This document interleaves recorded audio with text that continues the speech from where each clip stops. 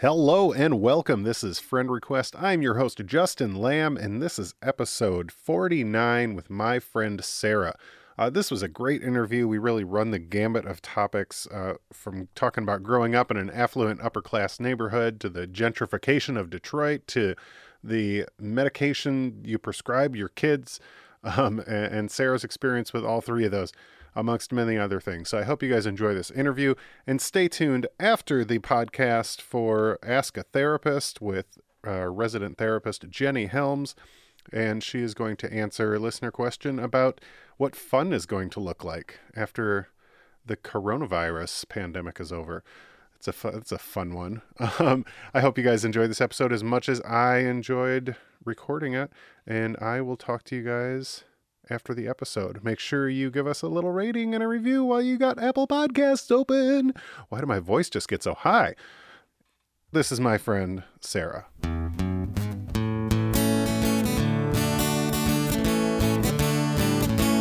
How are you? Good. How are you doing? Good. Long time. I haven't talked to you in quite a while. Yeah, right? Yeah. It's been a long time. Like so many other people, I know you from Best Buy. Yep. Yep. And a little different because I hired you, right? Like I interviewed you and... It's been so long. I was like 18. Yeah. So that's, yeah. And that's probably, but I knew you. That's something I wanted to talk about too, because that job, especially leaving that job, made me realize like how old I felt getting there. Yeah. Just because it's when you're constantly around like 18 to 25-year-olds and you're like 30, it's like, wait a second. Okay, yeah. What am I doing? Yeah. Like, why am I still staying up till 4 a.m. every night? And so on. But to each their own. So I met you at Best Buy and Yep. I left shortly after.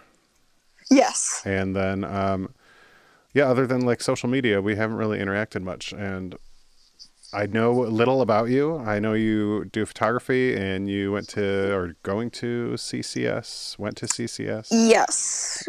Kind of went to, then took a break, then went back, and then changed my major. There you go. Yeah, and I know a number of people that had gone there, and it's, I think, obviously as a musician and like art's a great outlet, and I'm curious to hear your input on that as well. But going back in time, did you grow up around here, like in Michigan? Yeah, so I grew up in Bloomfield Hills, and with my mom and my stepdad. She was remarried when I was like 3. Okay. So, I mean, it's pretty much everything I remember is with my stepdad and my mom. And my dad has always lived close by, but he's moved about 7 different times growing up. So he's kind of hopped all over, but he's never been more than an hour away. That's nice. But I've always lived here in Bloomfield. So I've gone to the same school, the same people, the same... Yeah. Siblings? Yeah. Okay, so it's a little complicated. I'll make it as easy as possible. Yeah. I am the middle oldest in a weird way. Okay. So my stepdad is Canadian, and he has a son from a previous marriage who is Canadian, and he would come down as a kid every summer, and he would be my older brother for me in the summer. How much older is he? So we're all 7 years apart. So, oh, wow. So by the time, and then when I was 7 years old, my older brother Adam was already 14, 15. And he pretty much was like not coming over anymore. So I had him as an older brother, and I was kind of like the older sibling to my younger brother. Yeah. He never really got to know my older brother like I did, Adam. So Andrew is, Andrew is 17 now. My other brother is 32, and I'm almost 25. So you're the only girl, right? Younger I'm brother, the girl, older brother? And I'm kind of the middle, but kind of the oldest. It's very weird. Do you have any memories at all of your parents being divorced, or were you too young to remember any of that? Oh no, my mom filed for divorce before I was even born. Oh, so, wow. Okay. Yeah, I don't remember any of it. Yeah. What did your parents? What did your mom and dad or stepdad or both do when you were born for work? So my mom was an accountant for WJR, the radio station, when I was born. Yeah. That's what she did when I was born. They worked her a lot, so she ended up leaving that job when I was young. And she's still an accountant, So that was her position. She's an accountant. Okay. Very linear, very mathematical, very straightforward, not artsy. My stepdad, who just retired after 46 years at General Motors. He just retired last year. So that's what he does. And then my dad is a district manager for Lake Trust Credit Union. He does he basically, if someone like a car dealership's finance their cars in their lot by going through a union and some weird finance stuff. So no art people, just me and my older brother. My younger brother are artsy. I remember that. It's funny because I always find it difficult to relate to the left brain, right brain comparison, because I love math. I'm really good at math. It comes super naturally to me, but I also will sit there and sketch and make up songs and shit all day long. I That's activate cool. both sides of those. So it's funny when people are just 100% one direction. I imagine accountant is very much like that. When I get into accounting classes, I was like, I don't think this is for me. I know there's money to be made, but this is not for me. The only math I was ever good at was when they didn't have any letters in it. If it was just really basic numeracy. Once you had algebra, you math, were nope. Yeah. It's funny though, because my younger brother's really creative, and he's he got a perfect score on his SAT. So nice. He's so creative, but he's also really good at math. And I'm nope. That's really funny. It scared me. So what's life like growing up with your mom, your stepdad, and then your older brother until he kind of stops hanging out? Yeah, it was interesting because I think the biggest thing I realized as being an adult is everything's normal to you when you're a kid because you don't, that's all you know. So it's so normal. It was normal to see my dad on Wednesdays. That was our days, or Wednesdays and a weekend. It was normal to have dinner with him. It was normal to have my older brother come over. It was normal for me to make every Father's Day I'd make 2 crafts my whole life. In school where they're like, yeah, you get to make a craft, and then they're like, why are you making 2? It's I have 2 dads. So it was normal for me. And surprisingly enough, in the area that I grew up in, there are quite a few people in a similar boat. Where there's quite a few kids that also have parents that are divorced or remarried, and I just thought it was normal. Yeah. Because there's so many more. I don't actually think any single one of my friends that I know of has parents that are still together. Yeah, which is crazy. The shift in that over the last 20 years is just is nuts. My parents got divorced in the 80s, and I was super young, and it was such a faux pas to be divorced. And now it's statistically, I think you're more likely to get divorced than you are to stay together, which is both sad and crazy. Yeah. And a lot of people millennials aren't even getting married. They're just kind of living together and not getting married. So, I can't say I can kind of see why now, because divorce is expensive and, a lot of legal crap. So it's nuts. Weird. It's very nuts. But it was weird because I was the oldest when he wasn't there, which was 90% of the time. And then I was the bossy one when when my little brother was born, because I became the oldest, kind of. Yeah. But I always still felt like I was in the middle of everything, whether it was my mom and my dad, because they're very different people. Yeah. I don't even know how they were together to begin with, to be honest. They're so different. I'm how'd you even ever date? Did you find yourself being the peacekeeper? Yeah. Yep. Yeah. Very much so. The one more with my dad than my mom. My mom tried really hard to protect me from my dad, because he has bipolar, and he doesn't get self-help, which is ultimately why my mom divorced him, was because he ended up permanently going off his medication. So, she kind of shielded me. She never really talked badly about my dad. That's good. She didn't warn me either, though. I mean, I never really knew what I was getting into. And, I definitely saw the problems he had when I went out with him. Well, my only pushback with that would be what do you say to a kid? Because, I can't begin to try to explain bipolar to a child. If your dad yells at you, it's not your fault. That would be nice to know. Yeah, that's a good one. If your dad does all these things, it has nothing to do with you. It's nice to hear that she didn't shit talk him to you, though, because that I've been part of that where now, my dad died 5 years ago. So I'm sorry. He was an alcoholic his whole life, so it was eventually what killed him. But I know I didn't really have a good relationship with him for years and years and years. The last, how old am I? I don't know. The last 17 years, 18 years. And now that I'm older and like been in therapy for however many years, love therapy. Same. I've been in therapy my whole life. Yeah, we were ending my session earlier today actually, and I was like, can I just like, I wish this was like a vending machine where I can just put in money and be like, let's just keep talking. But yeah, apparently that's not allowed. But now I'm looking back and I'm like, I don't think I had an accurate portrayal that I developed of who my father was, because I was fed all this shit in one ear, from my mom and other people in my life. So it's cool to have a parent that why you didn't get the warnings that you're asking for, but you didn't get the shit talk, which is nice. No, not from my mom. My dad was the one that put me in the middle more often than not, and that was really hard. Like, and he'd like show me all these legal papers and things that like as like a 10, 12, I'm like, I don't get any of this stuff. Like, for the longest time, and I give him credit because the past 5 years, I'd like to say, since I went to college, he doesn't do that anymore.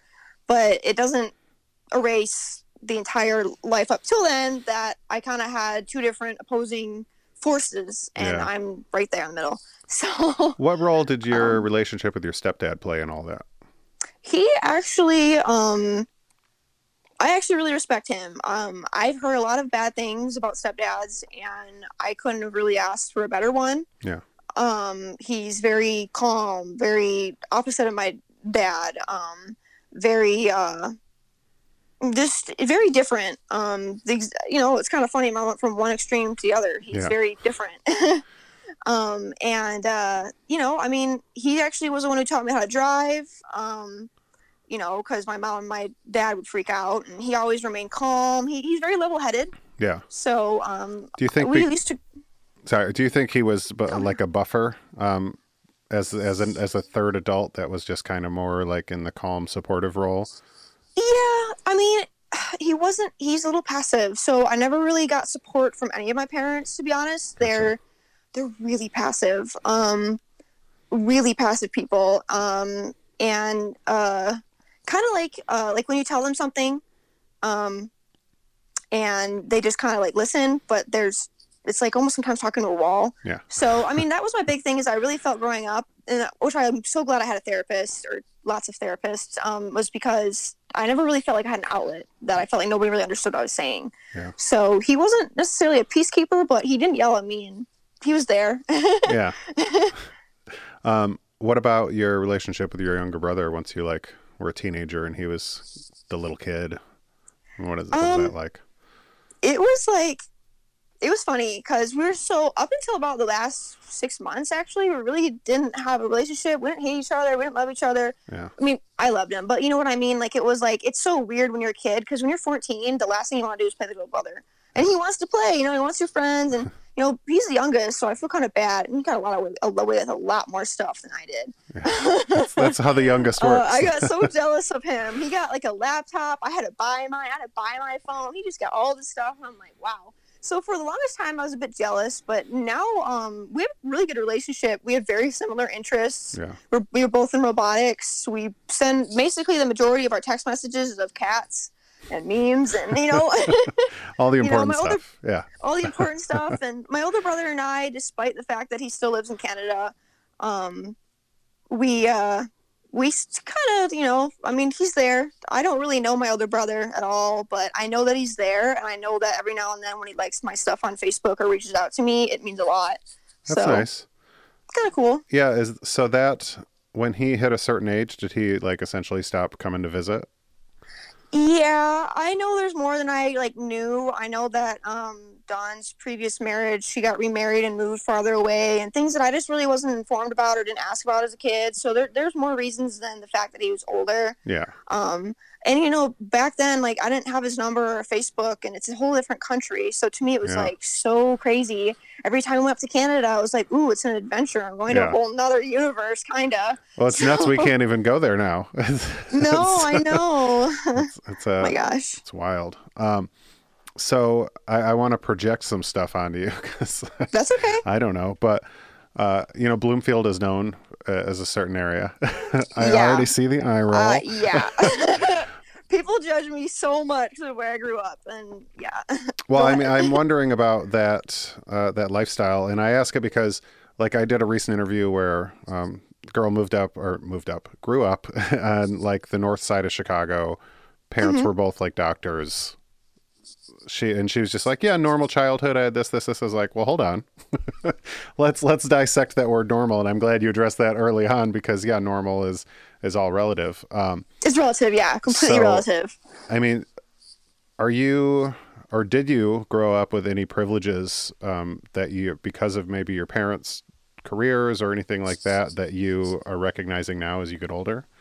Oh yeah. I mean, I'm just going to say it outright. The first privilege is that I'm white and I'm living in an affluent area. Yeah. So, I mean, those two things alone already gave me more than some people. Yeah. And, I'm going to be honest. My father and my mom and my stepdad are all very, they're a bit racist and they don't understand the privilege and how lucky they are. And it's kind of the boomer mindset. Well, I earned it. This is, that kind of thing. So like growing up, it was like, I never really got that, and I'm kind of lucky because I never really understood the concept of like why they thought that because they earned it, that means that they are entitled. Yeah.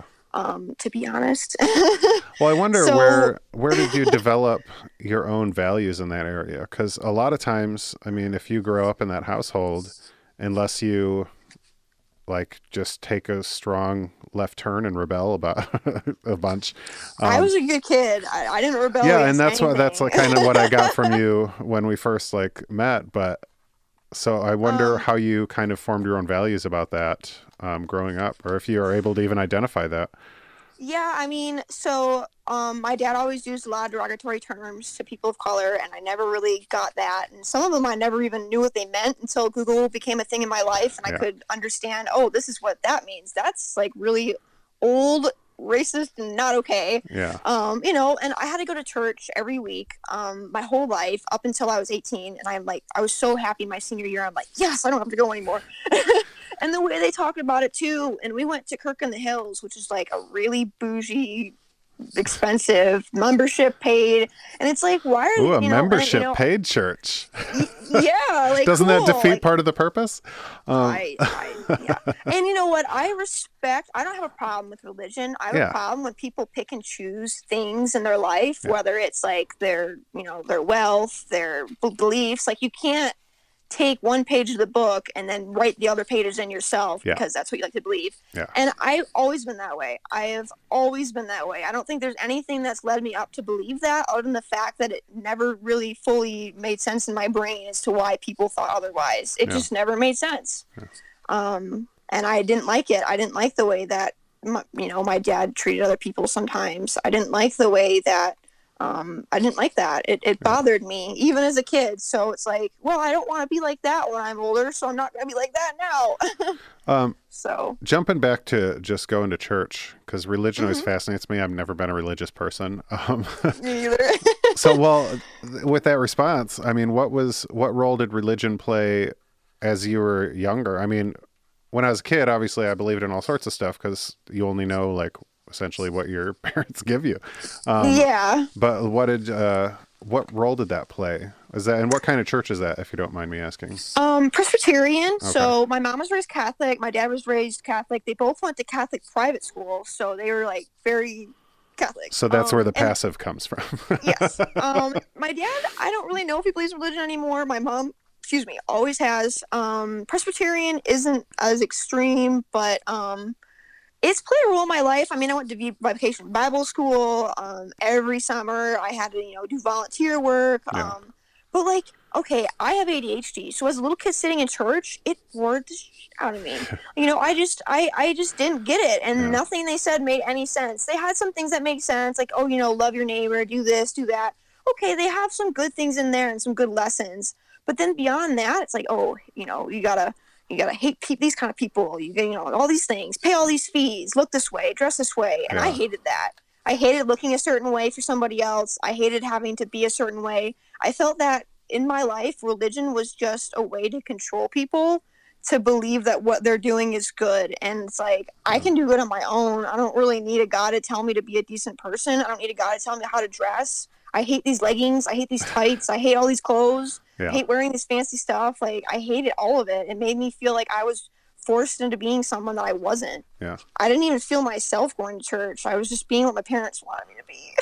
I mean, I think that's probably a chunk of a lot of people's childhood. It's just fitting into that mold as much as you think you need to. I just hated it. Yeah. I was never a conformist. Yeah. Nothing wrong with that. Yeah. I was a punk rock kid myself, so I'm all about that anti-establishment. So shifting the lens a little bit.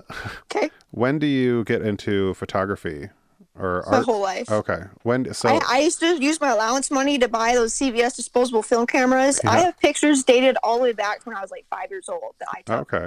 So my whole life I've been taking pictures. It didn't get serious until high school. When I started getting awards for it and like getting better equipment and like, you know, I was the editor-in-chief on newspaper, the editor-in-chief in yearbook. I actually, pretty much 80% of the pictures from my high school career in the yearbook were taken by me. Plays, football, basketball, swimming. I mean, I hated being at home and I wasn't a bad kid, so I wasn't going to go do stupid shit. So I just did art. Yeah. I'd go to the basketball games. You don't care about basketball. I had my camera. I take pictures, you know, and my teacher didn't complain. She didn't have to get the other students to do it. Did you find an opportunity in photography that allowed you to not be at home? Like, did you let me try to ask this in a way where I'm relating it to myself, because then I can probably make more sense. So in 6th grade, I skipped school a lot, like a lot. Like, oh, I got him whooped for that. To the point the cops came to my house and were like, "You have to go to school. It's legally you have to go to school." But I didn't feel safe at home because my brother was like super bully, and school I was not doing well. Like everyone's an asshole at school. So didn't feel safe at home, didn't feel safe at school. So I just started skipping school so I could be at home by myself. And like, at least part of that day I would have like a safe space. And I wonder, kind of turning that back on you, if you found your safe space in these after school activities and photography and stuff like that. Yeah, for sure. Definitely I didn't like being at home either. I didn't have a car. I didn't have a license. I had a couple friends. I had like a couple friends, nothing crazy. But I always kind of like didn't mind doing my own thing. So I'd go after school and I'd take pictures. I would hang out with the band kids. I loved the band kids. I'd go to the football games and hang out with the color guard and sit in the band section, the color guard, Yeah. I mean, I wasn't antisocial, but I definitely tried to do things that would keep me away from things I didn't like being at home. Yeah. So, yeah. When you said that you got serious about photography when you started getting awards and stuff for it, what put you in that arena? Like, did you submit your stuff? Did someone encourage you to submit your stuff? Like, how did that play out? I had a teacher named Mrs. Brownson and another teacher, I can't remember her name, but I had them my freshman year of high school, and I had my first darkroom class, which was like so cool. Yeah. It's too bad they got rid of that. But as soon as I got into that, they realized that God, I didn't even think about that. They don't have any of that anymore, do they? 'Cause it's all digital. No, they got rid of it my my senior year too. They got rid of the darkroom. I had it. Oh, that's crazy. It was cool. Yeah. So that got me into it. When you're in art class, if teachers like your work, they say, "Hey, I like your picture. I want to enter it in Scholastics." Oh, cool. Scholastics is what they do in high school. So they entered some of my poetry. They entered some of my mixed media, some of my photography. I never got anything. The best award I ever got was being a part of the Best of College and High School Photography 2014. I was published in a book. That was kind of cool. And a couple silver keys. But, I mean, there was no one really to tell me to do art. I've been doing it so long that I didn't really need anyone to tell me to do it. The fact that someone appreciated it and wanted it to go somewhere, if it could, was really neat. Yeah, that's awesome to have that support behind you and something you enjoy doing. So what does photography turn into for you as high school kind of rounds out? And a therapy. Honestly, it was therapeutic for me. Yeah. It was a way to get out and do other things. In my life now, I went to school to study it at CCS for over 2 years. I've come to find that I really like it as a therapy, which is actually why I ended up changing my major into art education as of recent, because it took away the therapy and fun when I had to do it forcibly as a business. Yeah. I just on the note of art education, does that have anything to do with art therapy as well, or no? I was very interested in art therapy, but I discussed with my therapist about it, and it's really hard to get a good spot in it. Yeah. And I'm not looking to make a whole lot of money in my life, but I know that education teachers have unions and they have ways to at least get you. The last thing I need is more debt in my name, and art therapy would be cool to study after I get an education degree. Yeah. You know, I know I would be good at that, but and I looked into that as an option, but I was more concerned about the fact that I want a job. Yeah. Well, I only asked because I didn't even my friend is starting an art therapy thing right now, like via Kickstarter, and I dabbled in like her Kickstarter video and was like, oh, that's interesting. But I still never like understood or heard of art therapy, which is crazy to me because fuck. But I just, I mean, it's just like aromatherapy or like any other type of therapy, you know? Yeah. I mean, it's just another way to. Yeah. I just finished a book called Childhood Disrupted that talks about trauma and, just different ways to heal from trauma. And one of the things they talked about is art therapy. And I was like, okay, I'm listening. And I'm like going through chapter and I didn't realize the specifics you can pull out of it. Like the example they gave was someone drew something and like there was a clock on the wall that had the hands were on the 12. And like they found in a lot of their pictures, there was always this clock in the background and the hands were on 12. And they were able to uncover like that's because something traumatic happened to them when they were 12 years old. And interesting. Yep. There's another example with like there was 21 drops of blood coming from a heart or something someone drew, and they're like something happened at 20. Like they were able to relate age to some of the numbers and stuff in there, which I found incredibly interesting. So I never thought about that as a way of uncovering trauma. That sounds like the Heidelberg Project in Detroit. I don't know if you've ever heard of the Heidelberg Project, but there's clocks everywhere, and a lot of them are at the same time, and it's the same kind of thing where something happened to him at that point in his life. Oh, that's interesting. I don't know the background of that. I know of it. I didn't know. It's worth to see. Okay. Awesome. Yeah, same kind of thing. I'm going to go all over the place, but you are a pretty outspoken advocate of Detroit in general. I love Detroit. Which is, I mean, tell me about that transition going from, like, when did you start going to Detroit and being like, this place is great? Because if you were to put a label on yourself externally, again, I don't mean any of this, but I have to ask from a stereotype position of like, grow up in Bloomfield. Go down to Detroit. Yeah. Yeah. No, I mean, there's definitely no broken and abandoned homes here or, things like that. And if anything, going to Detroit has showed me that not only have I lived an incredibly sheltered and privileged life, but, when I grew up, like my family made Detroit sound like scary. Lock the doors, be scared. It's I can relate. What? Like, and when I went down there, I'm like, this isn't true. These people are just like suffering because they're part of a systematic failure. Like this has nothing to do with anything other than the fact that they weren't lucky enough to be born into a community that I was. I mean, and that's no one's control, but people should be aware that that it's different. That I can't believe that I can go from by Wayne State and CCS, I can go 2 miles down the road and it's complete empty, burn, nothing. Yeah. And it's prominent from Bloomfield to Detroit and Detroit to Detroit, east side, west side. I mean, it's like very obvious that where the money is, no matter where you go, no matter where you live, you can spot pretty quickly where the money is just based off of the conditions. And living in Detroit never scared me. I mean, I was never bothered by anybody. I never bothered anyone. No one ever bothered me. I mean, it's not scary. Like so many people are like, oh, I grew up in Detroit. It's so scary. My mom grew up in Pontiac. Yeah. She's born and raised in Pontiac. Okay. My dad moved a lot. I don't really know much about that, but I'm not scared of Detroit. It is what it is. What I really feel bad about, one of my close friends just moved to Pontiac and Flint are really suffering. Yeah, and Detroit is doing way better. End of the fucking stick, man. They got crapped all over. Like Detroit in the past 7 years I've lived there. I just recently moved back home because of COVID, but I was there since 2014, so 6 years almost I've been down there. And it's changed. And my cousin has lived down there 10 years now, and it's even changed since she lived there. Yeah. She get a 3-bedroom, 2-bathroom place for $750. That's unheard of now. You get studios for that.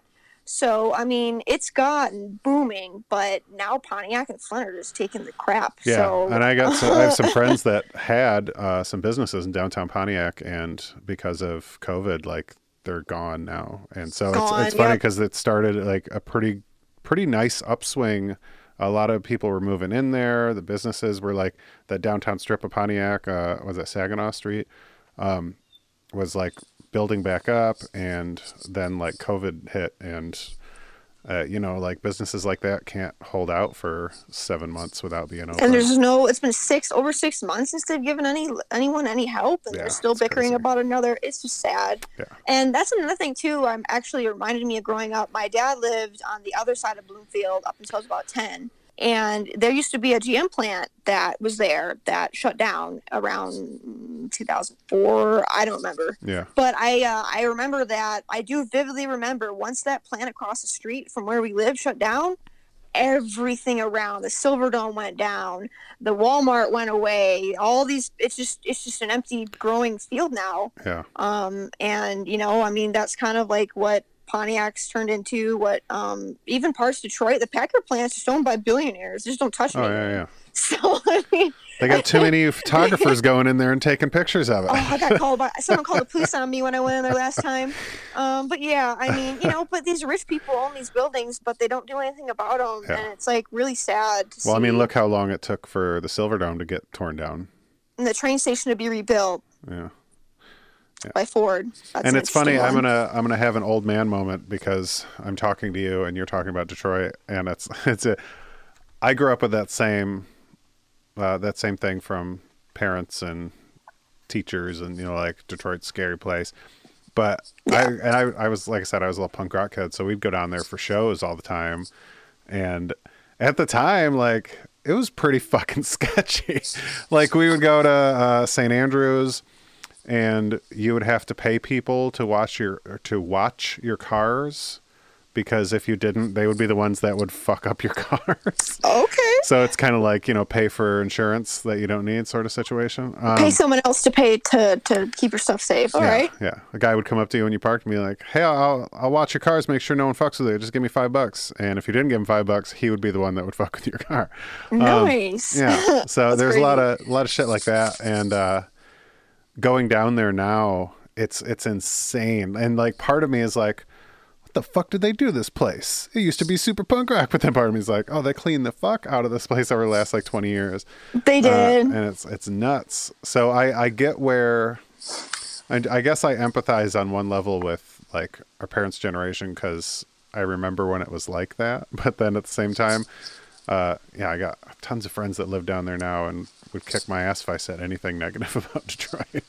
Well, my dad grew up when the riots happened too. So my dad mom. says he vividly remembers when the curfews were going on and people were burning stuff, and like he remembers that. So I mean, you know, it was different back then. Yeah. For him, I mean, and I'm not saying it's perfect, but I mean, it's definitely better. But also, there's a price to pay for that. And I have definitely seen that price being paid. Yes, it's cleaner. Yes, it's great. But now, I mean, like the Illiches, that you pay like $40 to park. You pay. I mean, it's expensive. You're paying a price to go down there.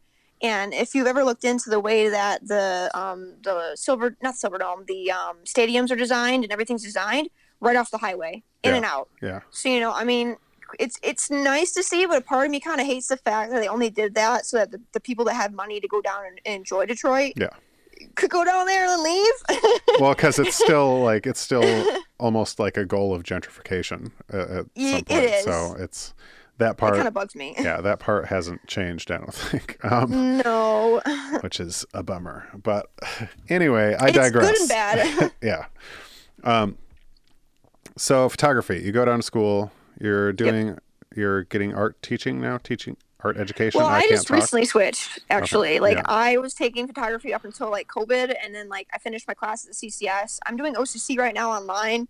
CCS jacked their prices up again by like $8,000. And I'm like, bye. Wow. It's online, so it's like, this is ridiculous. Yeah. So I kind of like got fed up with the prices I was paying there. They're not raising my scholarship, so I transferred over to OCC to take some prerequisites that I still haven't finished for my major. And I'm probably going to end up going to Wayne State now instead, because it's not $50,000 before my scholarships. Yeah. And I don't want more debt. I already have enough debt. Yeah, I can relate. I'm going to get my master's in counseling, so I'm just gonna get debt regardless. There's no way around it. Yeah. Such is life. Yeah. Yep. Such is life. Going back to school, you mentioned a little bit, you had a couple friends here and there in band, but like outside of photography, what's your social life like? Yeah, I mean, so I have one friend from high school left. That's it. Katie. She's been my friend since freshman year. And then I have my friend Lewis that I met at CCS back in 2014. He's one of my best friends. He actually graduated from CCS in illustration. Nice. So he draws. I can't draw for my life. So, I hang out with him. He's also very punk rock. Got lots of skateboards, works for Vans. Nice. And then the majority of my other friends are really from Best Buy. Actually, a lot of people, I have a lot of good friends from Best Buy. Yeah. And social life, recently not a lot going on because of everything going on. Yeah, that's understandable. I don't know, what do? I go to concerts. That was the last big thing I did before COVID hit, was I went to a concert. And then ironically enough, over my spring break, I flew down to see some friends in Florida. And when I went down to Florida, the day I went down to Florida, I vividly remember this. It was in March. And they said, the first case has hit the United States in Washington State. We have one case of the virus. And then by the time I flew back 5 days later, it was scary. Yeah. That was the last time I had a social life. Yeah, I can relate. But we all still hang out and talk. I went to an African safari thing in Ohio on a girls' trip last week. Nice. Where these animals, you just drive through a park. So I don't really like going out in public, but driving through a park with a bunch of animals doesn't really scare me as much as going out to a cider mill or something, or winery. Right. So, we all have similar interests. I have some friends that are different than me politically, and they're kind of interesting to have in my life because it gives me something to get on about. Yeah. Where do you draw that line? I'm curious, since you brought that up. Where's my line drawn? When it comes to human morals and values, if they're okay with, how's a good way to put it? I always see it online. I always see people posting, this is what's okay and what's not. And then when someone asks me, it's I don't know what to say. But when it comes to moral, ethic rights, I believe Black Lives Matter. If you think that your life is more important than somebody else's, I'm not interested. I'm unfriending you. Done. Bye. If you don't think that your race gives you privilege, if you're white, especially if you're a guy, sorry, I'm not interested if you don't see that you have any, because that's basic stuff. That's basic stuff to be able to understand that where you come from, who you are, and who you know, and things like that. That's just basic stuff. So I like to believe that if you don't believe that, all lives matter. Well, didn't say that. Yeah. It's not about that. When people can't look beyond themselves, that's when I can't be their friend. Touchy subjects like abortion. I'm pro-choice. I believe that you should have a choice. I don't believe that, and some people call me a baby killer. It's okay, but that's my belief. Yeah. Unfriend. And I think that's the one thing that religion, another kind of going back to the religion thing, that's why religion is always so hard for me, is because I believe that religion and laws should always be separate, and they aren't.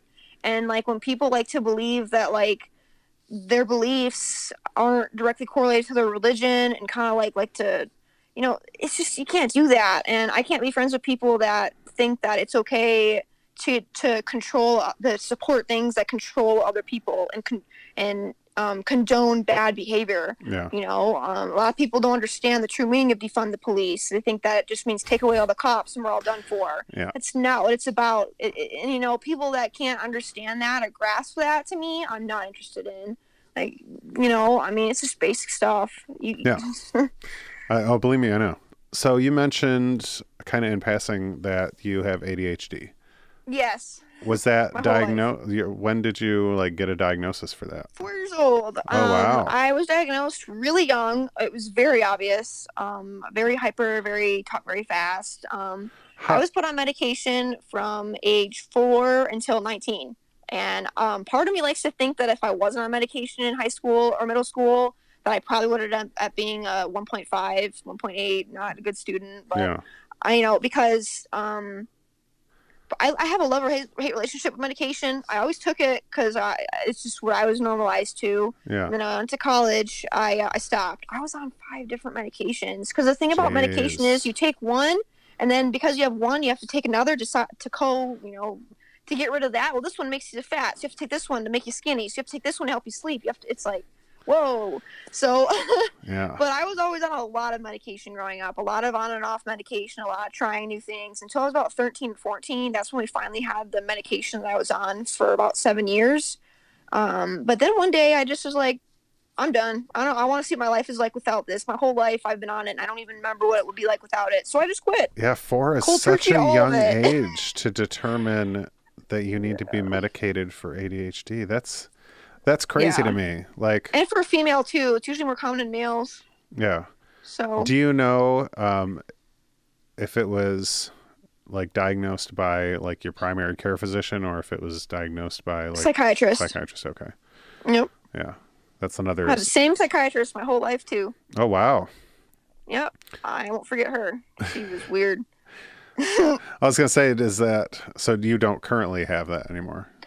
No, she was an adolescent one, and when I was 19, I was still with her, but then I just quit. Yeah. And I don't have health insurance right now. And you know what? Part of me doesn't think that I wouldn't benefit from anti-anxiety. That's probably the biggest thing that I still struggle with is anxiety. Yeah. So I was on ADHD medication, anti-anxiety, antidepressants. And the weird thing growing up is like I never felt like sad, but I always got put on it anyway. Yeah. Kind of weird to me. I definitely had anxiety. I still do. But I mean, it's kind of hard because I was on it for the past 5 years is the only time in my life I haven't been on it. And it's definitely been a wild ride. When I was 21, I actually ended up like going into smoking weed, and I thought maybe that would help me relax. And I smoked weed from age 21 to actually last August.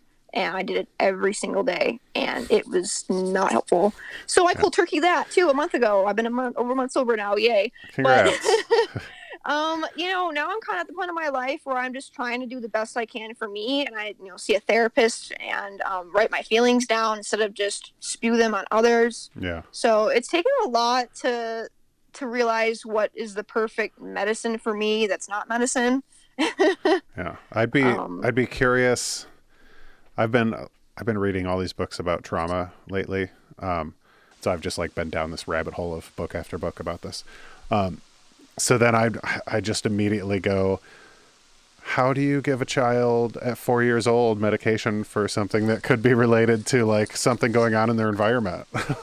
Yeah. And that was another thing that I got put in the middle of as a kid. My dad was like really against it. And my mom, and I think a lot of the reason is why is because my dad, when he got off of his medication for bipolar, Yeah. I think that's, ultimately what led to the divorce, and she saw what became of him. And I think that there's something inside of her that might have been afraid that I might end up having it, Yeah. or having a problem. And she's like very quick to go on that medication train, Yeah. perhaps from my perspective, maybe because in fear that I might have that problem too. Although I actually had been tested for bipolar a couple of times. I've never actually, I'm not. Yeah. But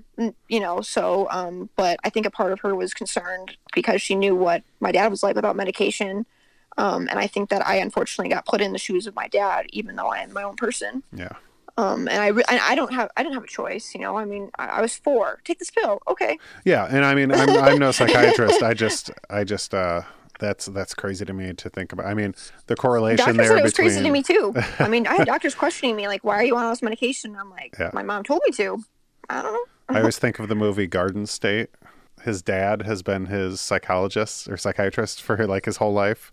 So like he goes to see a new doctor and he's like, lithium, how long you been on lithium? He's like, I don't know, my whole life. He's like, who's your doctor? He's like, my dad. He's like, okay, well, first of all, you need a new psychiatrist. Your dad should not be your psychiatrist.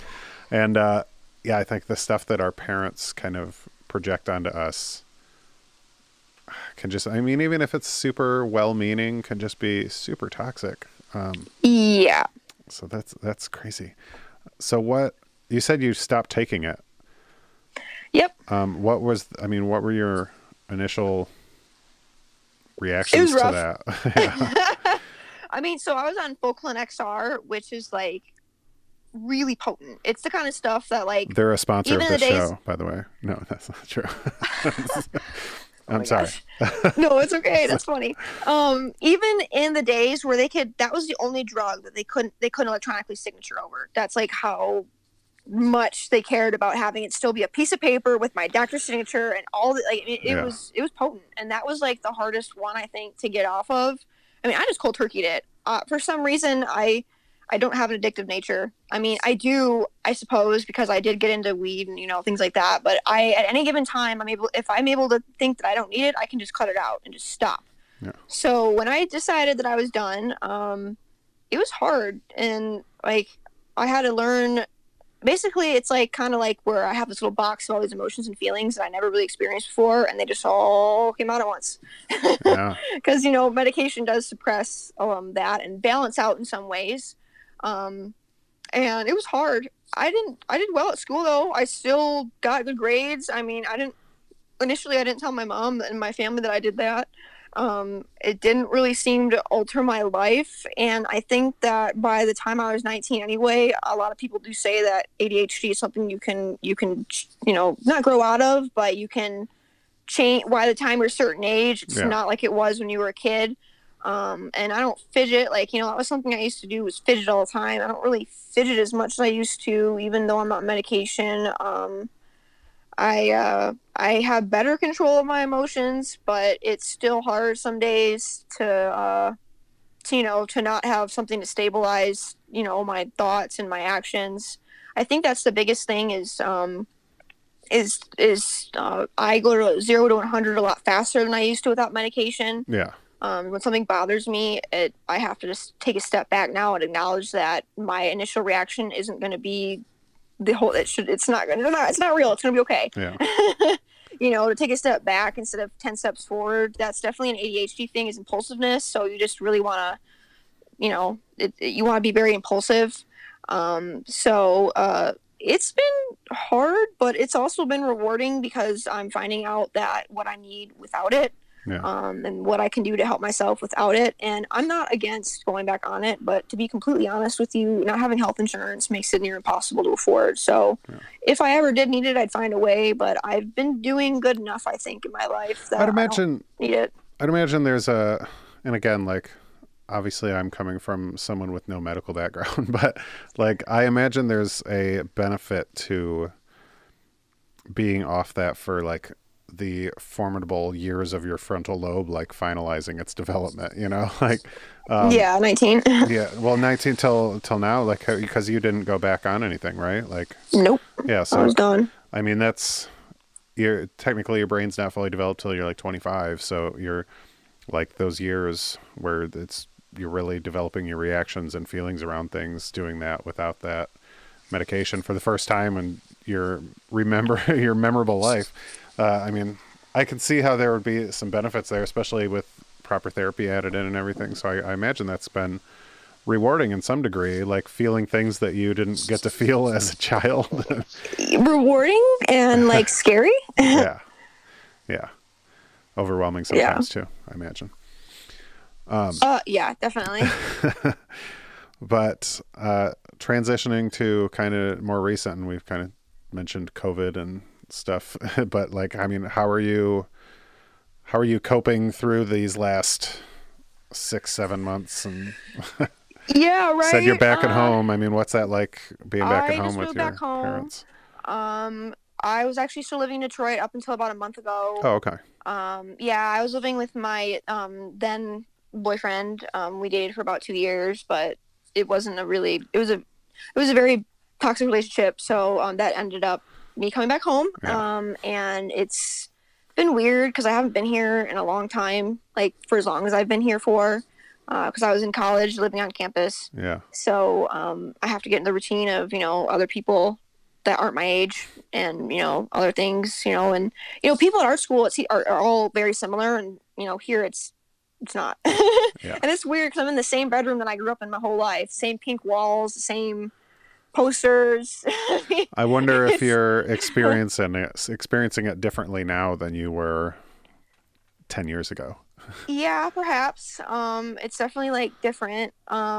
It's just it's weird being here. It's weird being home. It's weird. I mean, I've had 2020 has been like a really difficult thing in my life between my grandma passed away in June. I'm sorry. Yeah, so I mean, it wasn't due to COVID, but I mean, still. Yeah. I don't know how much that changes anything. I mean, death is death, but you know, and then the relationship thing, that's a long time for me to be with someone and have to move all home again. It's like, oh God, you know. 2 years in your early 20s is a long relationship for sure. Well, and I was really invested into it, and we had a whole life together, and yeah, absolutely. It ended badly. So you know, that was like, it's almost like COVID went from one thing to another, whether it was COVID related or not. I kind of felt like there's always been something going on. Yeah. So in addition to COVID, so it's like there's a pressure of COVID, and then there's this and this under it, and it's like I feel like I'm this little cooker sometimes. But I just checked my grades today for school. I have all A's in my classes still on week 5. Awesome. So I'm still killing it in school. I'm still doing okay. I'm still alive. I'm still mentally here most of the time. I quit, you know, I actually do feel way better not smoking anymore, although it was a good suppressant. I think that I have a lot more clarity in my life now. You know, do you drink? And I don't actually. No. Okay.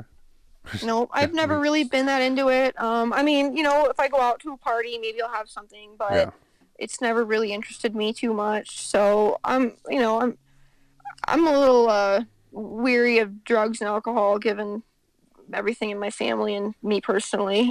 Was there substance abuse in your family at all? My mom was adopted. Her mother was a drug addict. So okay, yeah. Gotcha. Yeah, my grandpa was an alcoholic. So gotcha. Yeah, I quit drinking 15 months ago. Oh, 15 months! Congrats. Thanks.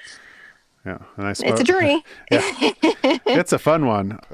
Yeah, I mean, so I have clarity now in my life. I'm doing okay. I'm just kind of in the process of rebuilding my myself. I mean, my relationship thing was probably the biggest blunder this year. So I'm really trying to, you know, that's one thing I kind of learned about myself, is that I tend to, because I came from a past that was a little bit traumatic, I tended to drift toward traumatic people. And I'm starting to realize that I just really need to work on me and what I want, what I need, because I have dated too many traumatic people that have way too much trauma and toxicity for me.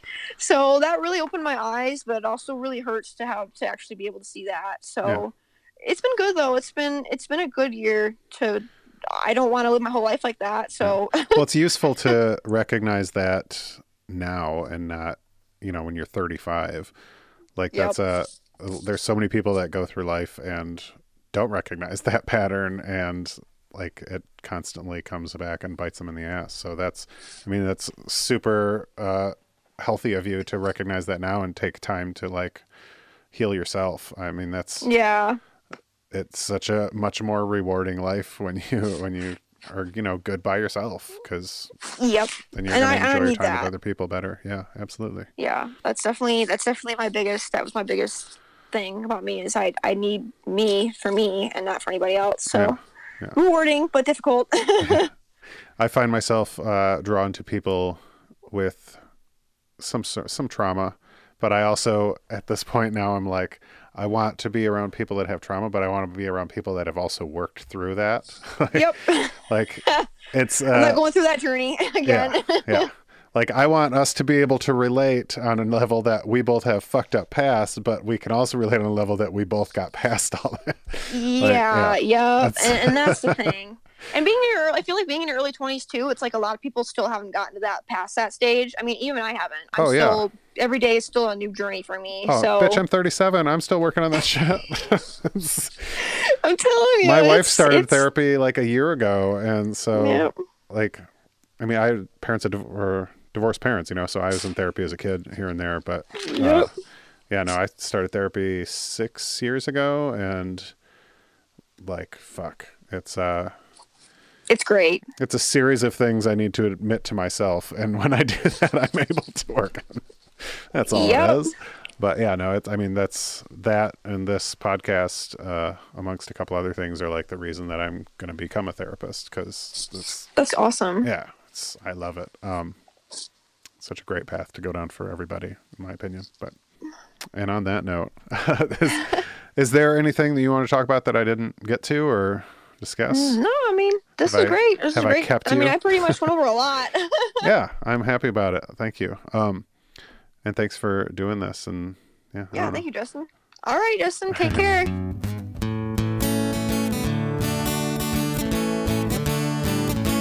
Hi guys, welcome back. We have Jenny Helms here, licensed. Now I can't think of one word that starts with C. Oh my god. Licensed shit, why did I do it again? It's not, is it counselor? Clinical. I hate that word. Yes, clinical. It's all good. I'm going to get to know that word so well. I'm just going to say LCMFT. Figure it out, people.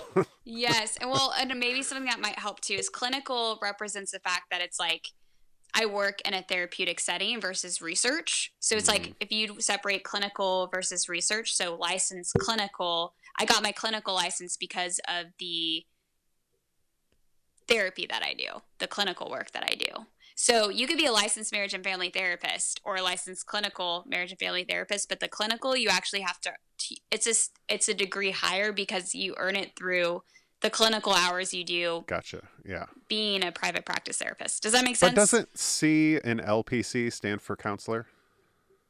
And other designations, yes, because they're counselors. So confusing. But the LPC also has that higher designation of licensed clinical professional counselor. So they're LCPC. Oh, man. All right, guys. I know. There's a quiz at the end of the episode. Honestly, if you just want to take the C out and call me a marriage and family therapist, I'm totally fine with that. Oh, no, I'm just going to take this opportunity to apologize for the 9 billion times I've said it wrong up until this point. It's totally fine. Anyway. Just cracks me up. Yeah. I'm getting into the wrong field, apparently. Truly asks, this is a big one. Knowing what you know about human behavior, what are your predictions for the future of fun?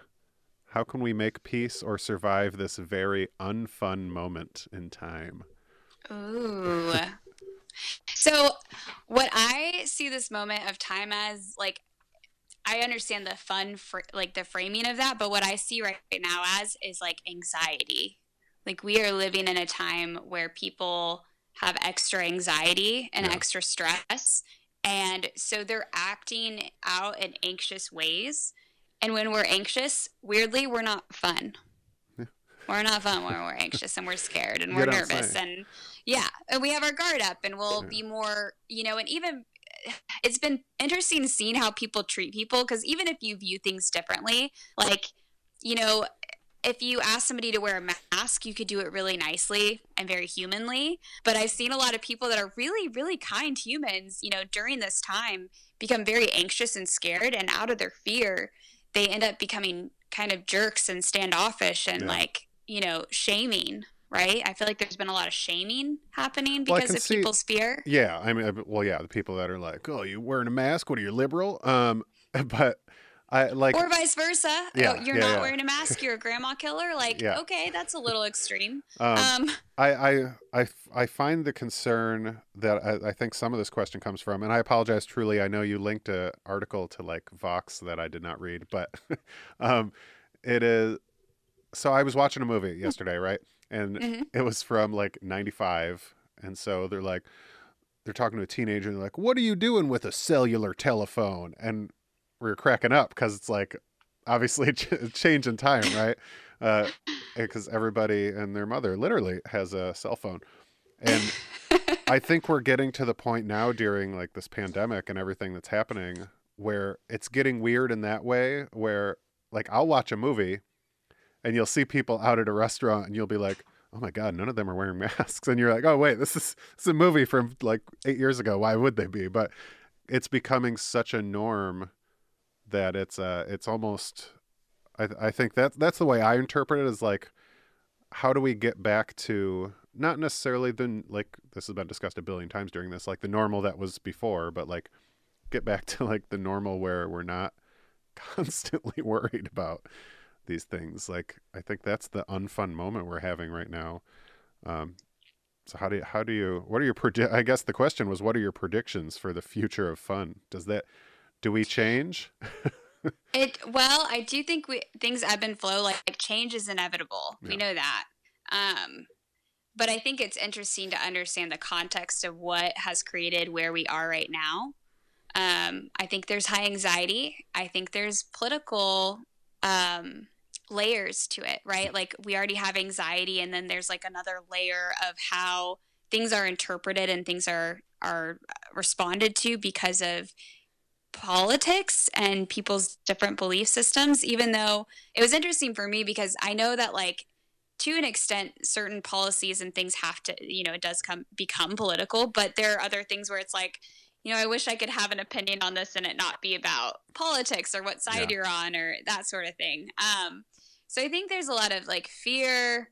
There's a lot of like, we know that things trickle down from the top too. So in the sense that like, I think there's a lot of fear, generally speaking, because we don't have a lot of emotionally trustworthy and healthy leadership in our country, across the board, honestly. Like, this is not me taking a political stance. Like, there has not been a lot of leadership in that way. And all the leadership is going to struggle to an extent, but I feel like it's gotten extra toxic in the last, like, I don't know, maybe I'm just observing it more, but I think things trickle down from the top as far as like how we respond to things, anxiety, and then you add in isolation, like shame, fear, mental health struggles, they all grow in secrecy and isolation.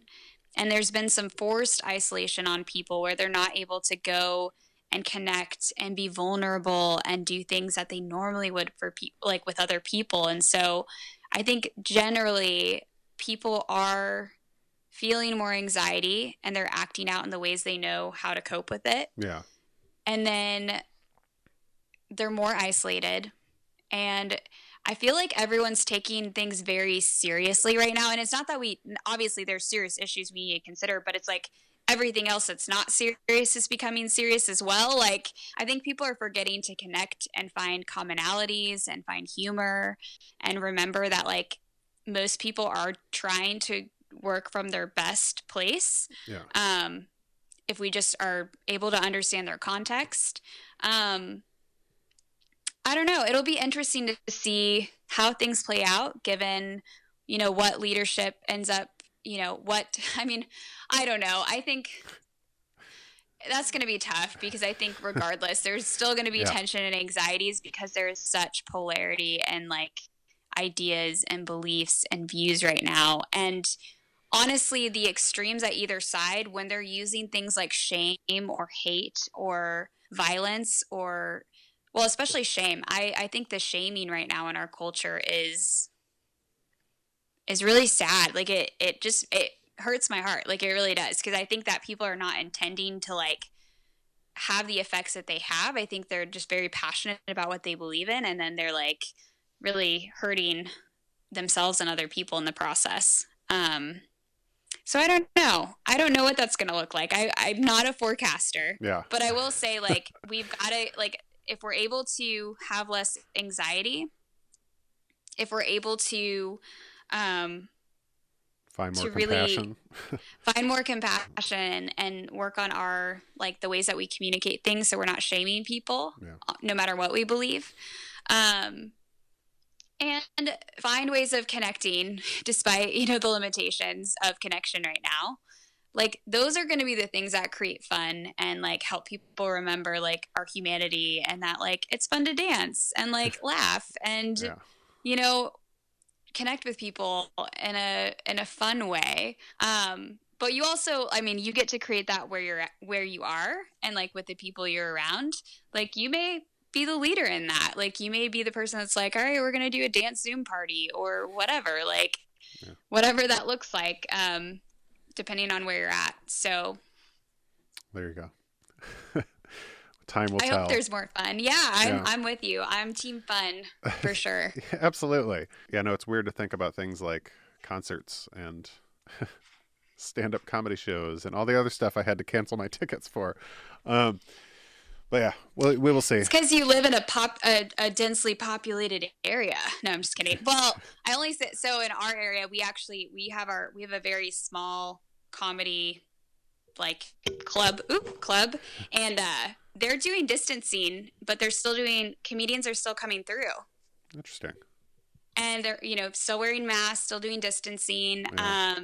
It's been really cool because we're probably getting some comedians we wouldn't have gotten because they're like, well, we can't go anywhere else. So here we are. Yeah. Well, hopefully that's a sign of things to come. And thank you again for joining us and answering questions.